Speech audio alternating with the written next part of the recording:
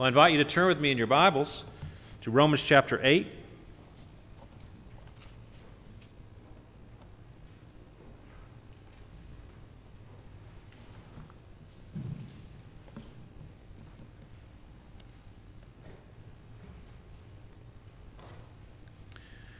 We're going to start with verse 31. We'll refer to 28 a little later.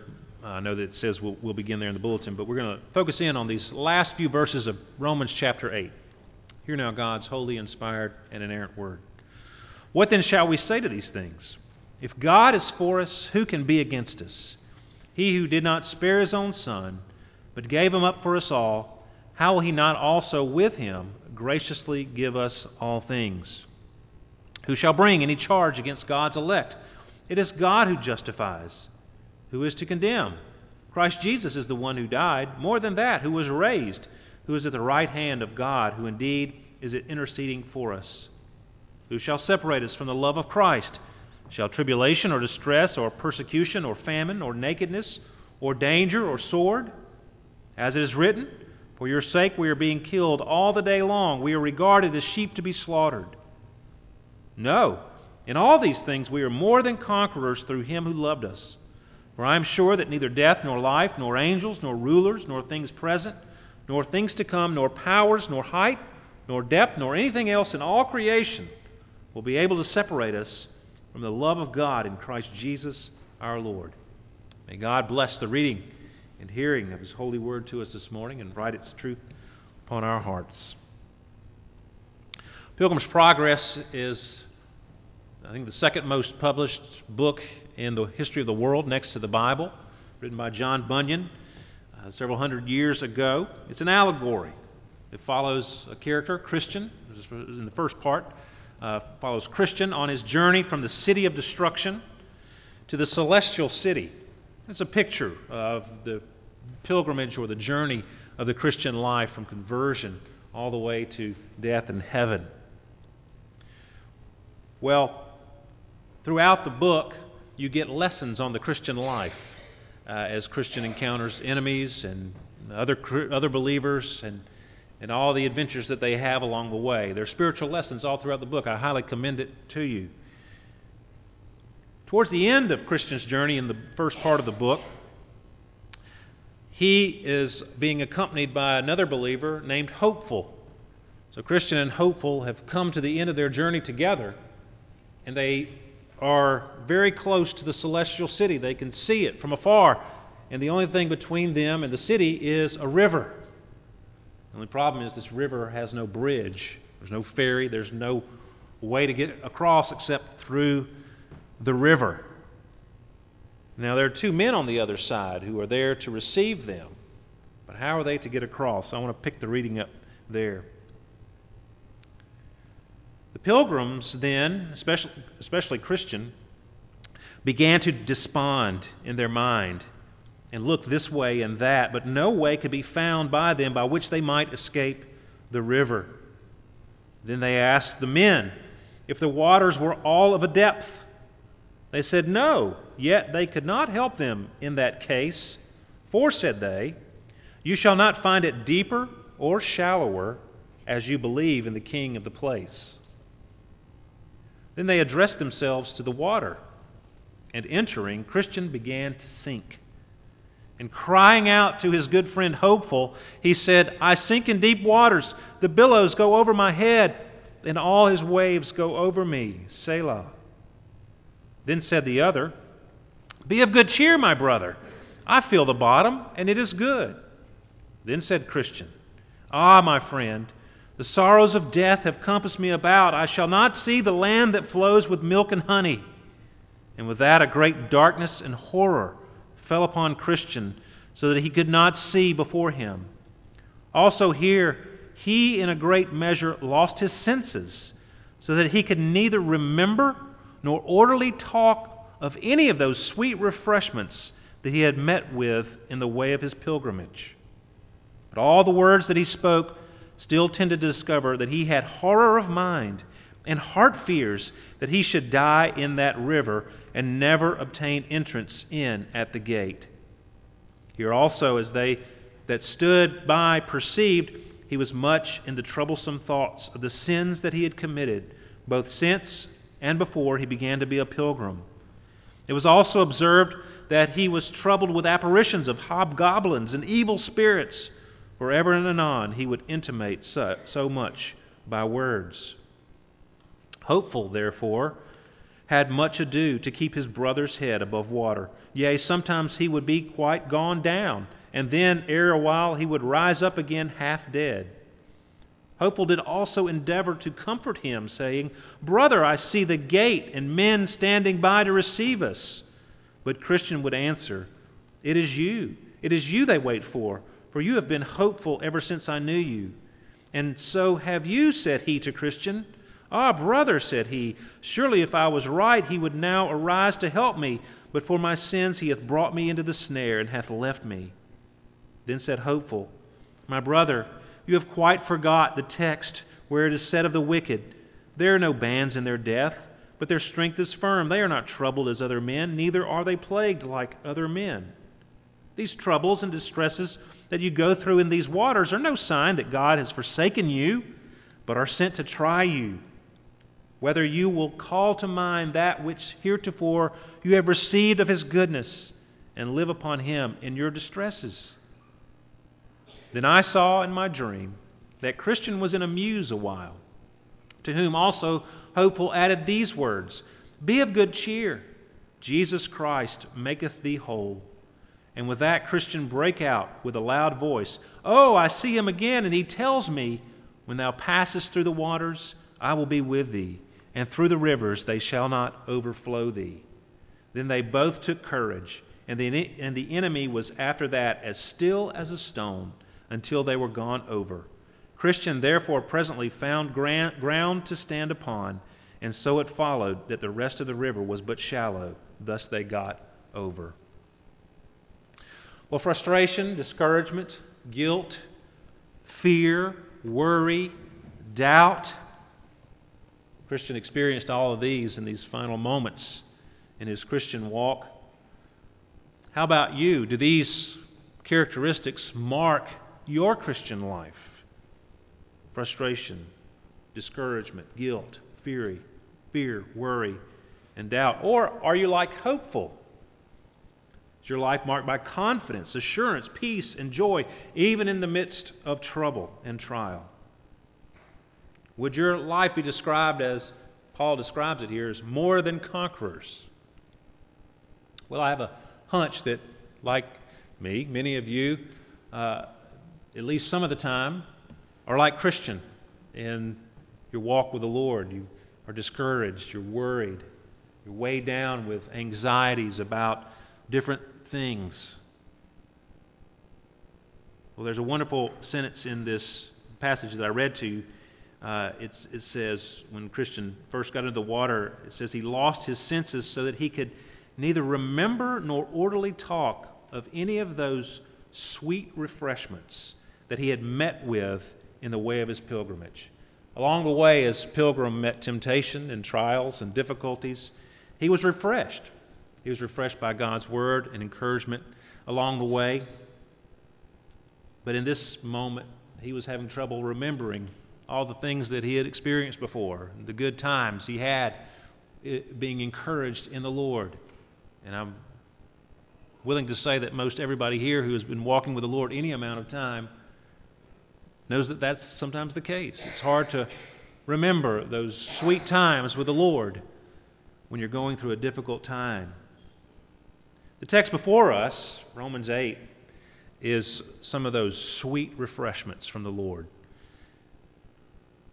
Chapter 8 in its entirety is possibly the most comforting passage in all of Scripture. It's certainly one of them, if not the top one. And as we have studied our way through chapter 8, beginning with verse 1, there's no condemnation for those who are in Christ Jesus. On up to the very ending, it's like we're ascending a mountain of comfort.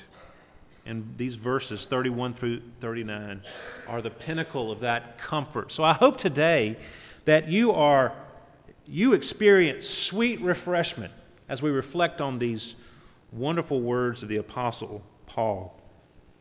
I want to make 3 points today, three relatively brief points. Christian confidence comes from having a gracious God on our side. Christian confidence comes from having a righteous judge justifying us. And Christian confidence comes from having all circumstances working for our good. Now, first of all, Christian confidence, assurance, lack of fear, encouragement comes from having a gracious God on our side. Paul begins by saying or asking, what shall we say to these things? Now, he's referring back to the previous couple of verses. Verse 29 through 30, those whom he foreknew, he also predestined to be conformed to the image of his Son, in order that he might be the firstborn among many brothers. And those whom he predestined, he also called. And those whom he called, he also justified. And those whom he justified, he also glorified. So he's talking about salvation from beginning to end. From foreknowledge, when God before time began knows intimately those people who are his. He predestined them. He secures their destiny, and he executes it throughout their lives until they reach glorification, justifying them, sanctifying them, or calling them to himself, sanctifying them, and finally glorifying them. It's going to happen.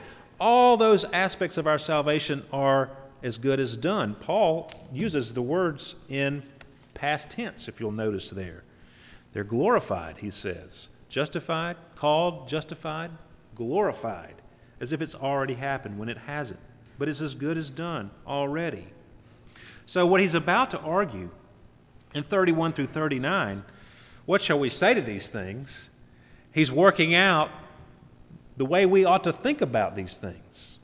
You know, why should we have great encouragement and confidence and courage in the midst of even trials?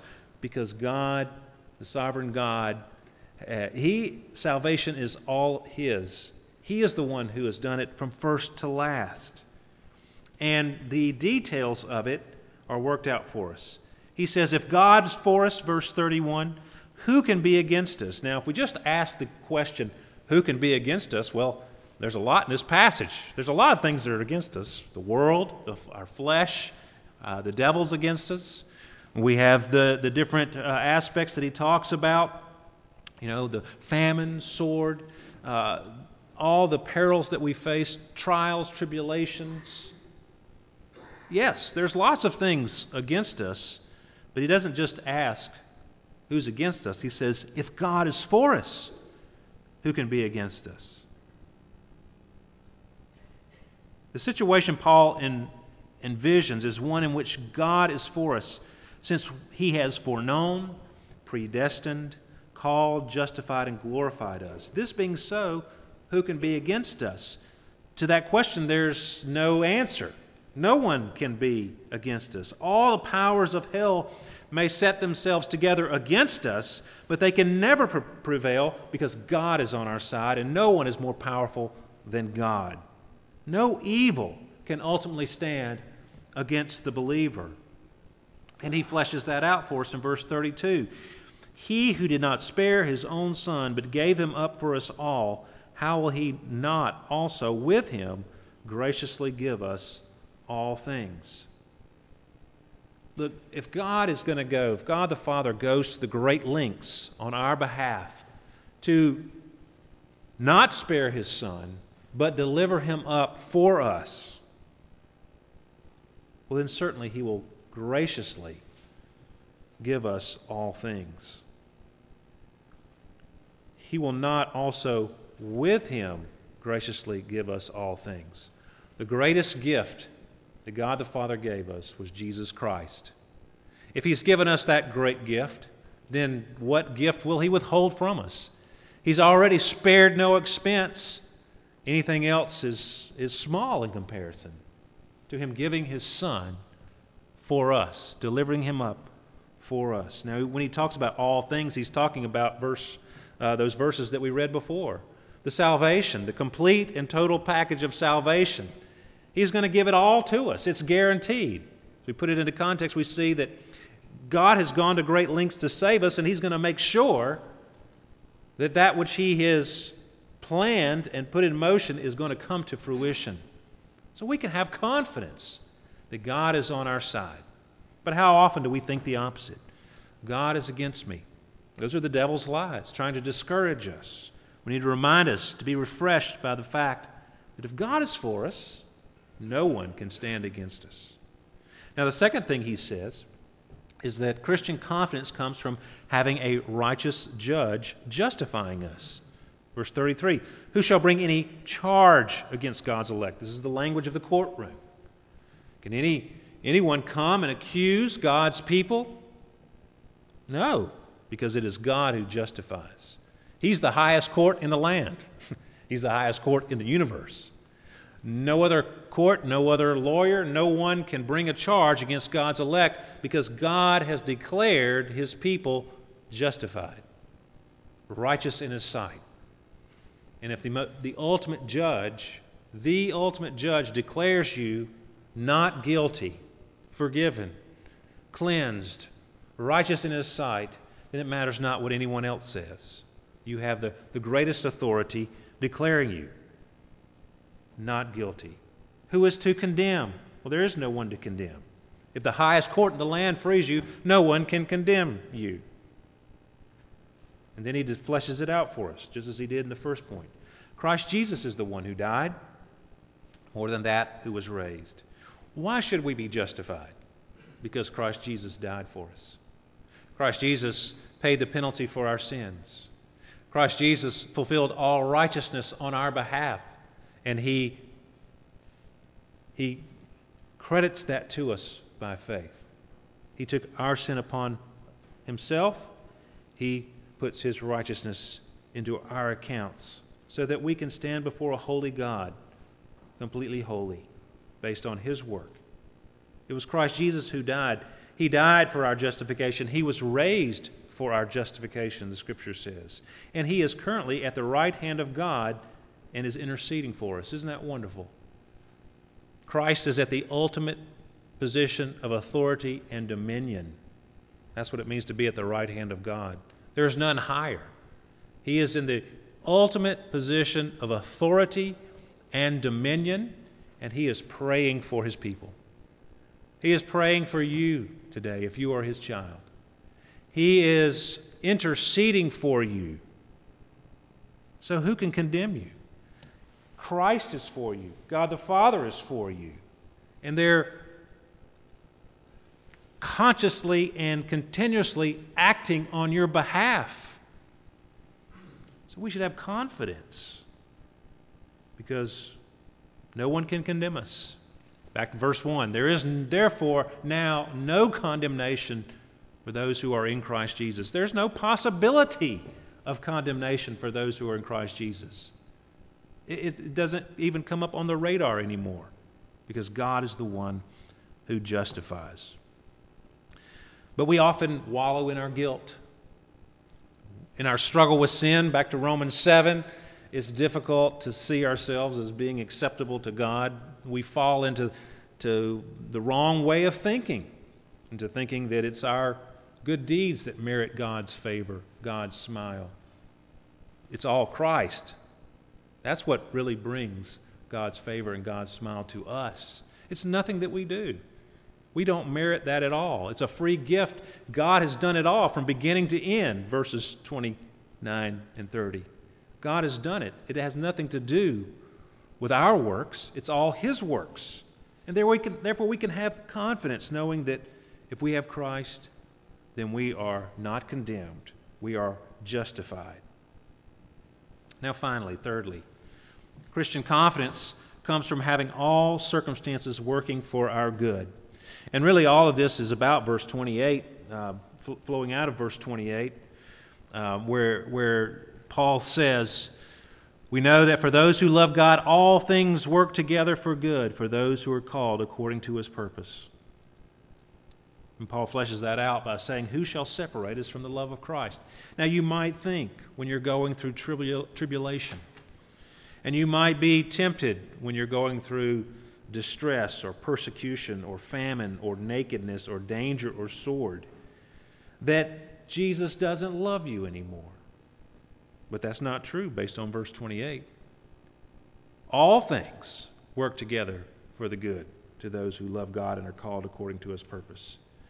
That word tribulation and distress, they're synonyms, they're different words, but their root is similar in that it means being pressed or stressed, pressure, stress. Maybe we're not going through what we would call tribulation or distress in the sense being persecuted for our faith, but we certainly face the stress and the pressure of trying to live the Christian life in a world that is hostile to us. And increasingly so, it looks like persecution will be coming.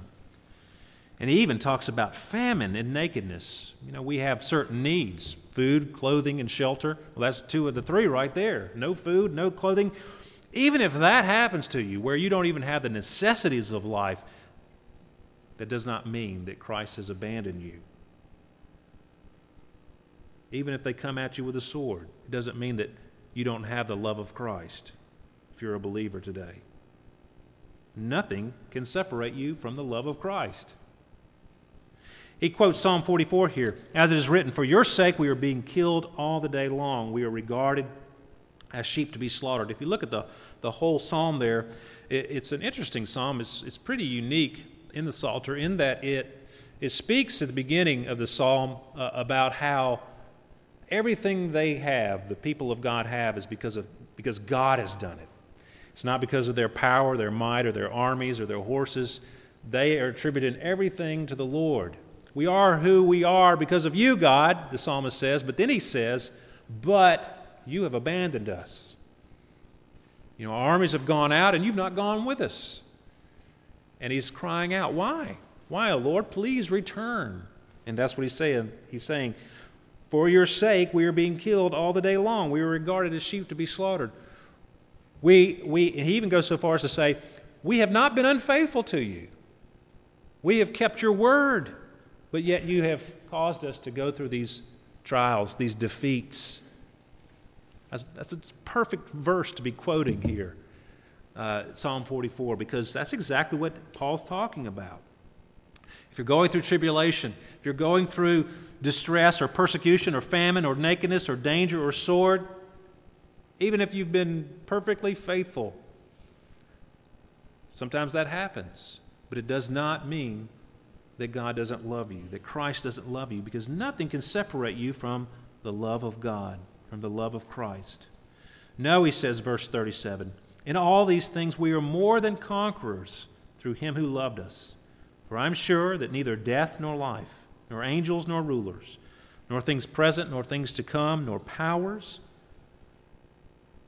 nor height, nor depth, nor anything else in all creation will be able to separate us from the love of God in Christ Jesus our Lord. I mean, you can't make a stronger statement than that.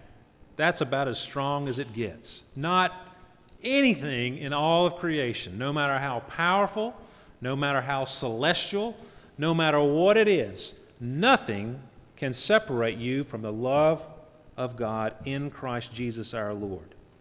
Now, the love of God is in Christ Jesus our Lord. The love of God does not come upon you because of your own merit, of your own righteousness, of your own good deeds, of you having earned it. It is all a free gift of God's grace in Christ Jesus our Lord. It is for those who are in Christ Jesus. If you put your trust in Christ today, you can have this confidence of knowing for certain that you have a gracious God on your side, that the righteous judge has declared you not guilty, and that you are justified in His sight. And you can be certain that all the circumstances of your life, no matter how bad they might be, that does not mean that Christ has abandoned you. According to verse 28, it actually means that He loves you. He's actually taking you on a journey, on a pilgrimage, and He's making you everything that He wants you to be. He's using even your sin. Mind-blowing as it is, He can use even your sin for that purpose of bringing you into a deeper relationship with Himself. Tim Keller sums this up very nicely. He says in his Bible study on Romans, the purpose of the questions, there's 5, 6 questions actually in this passage.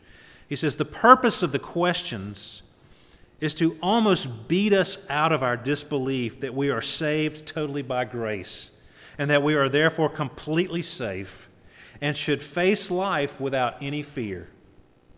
It is incredible, relentless, intense logic. It is logic on fire. Paul is saying, think. Are you afraid? Well, then you aren't thinking. Are you worried? You aren't thinking. Are you guilty? You aren't thinking. Look at the logic of free grace and justification.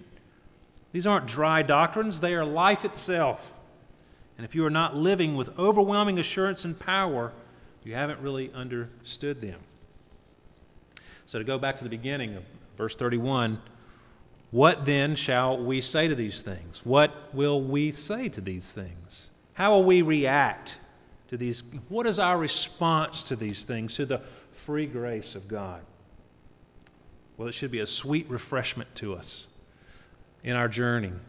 It should be an encouragement in our trials, in the pressures that we face.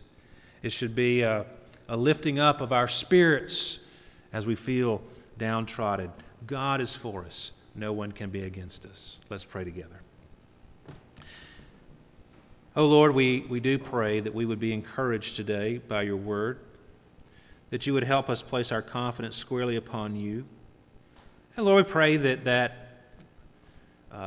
confidence upon you would encourage us, inspire us to love and serve you better. Not because we're trying to earn your favor, but because we have your favor. Lord, forgive us for our many sins. We are well aware of how far short we fall, but we thank you. We thank you with everlasting gratitude that it's not based upon our works. If it were so, we would definitely be lost. There would be no hope. But Lord, through Christ, you have done what we could not do. You provide what we couldn't do ourselves. And so, Lord, we pray that you would grant us a deeper faith, a deeper understanding of the gospel, a deeper embracing of it in our hearts. We pray this in Jesus' name. Amen.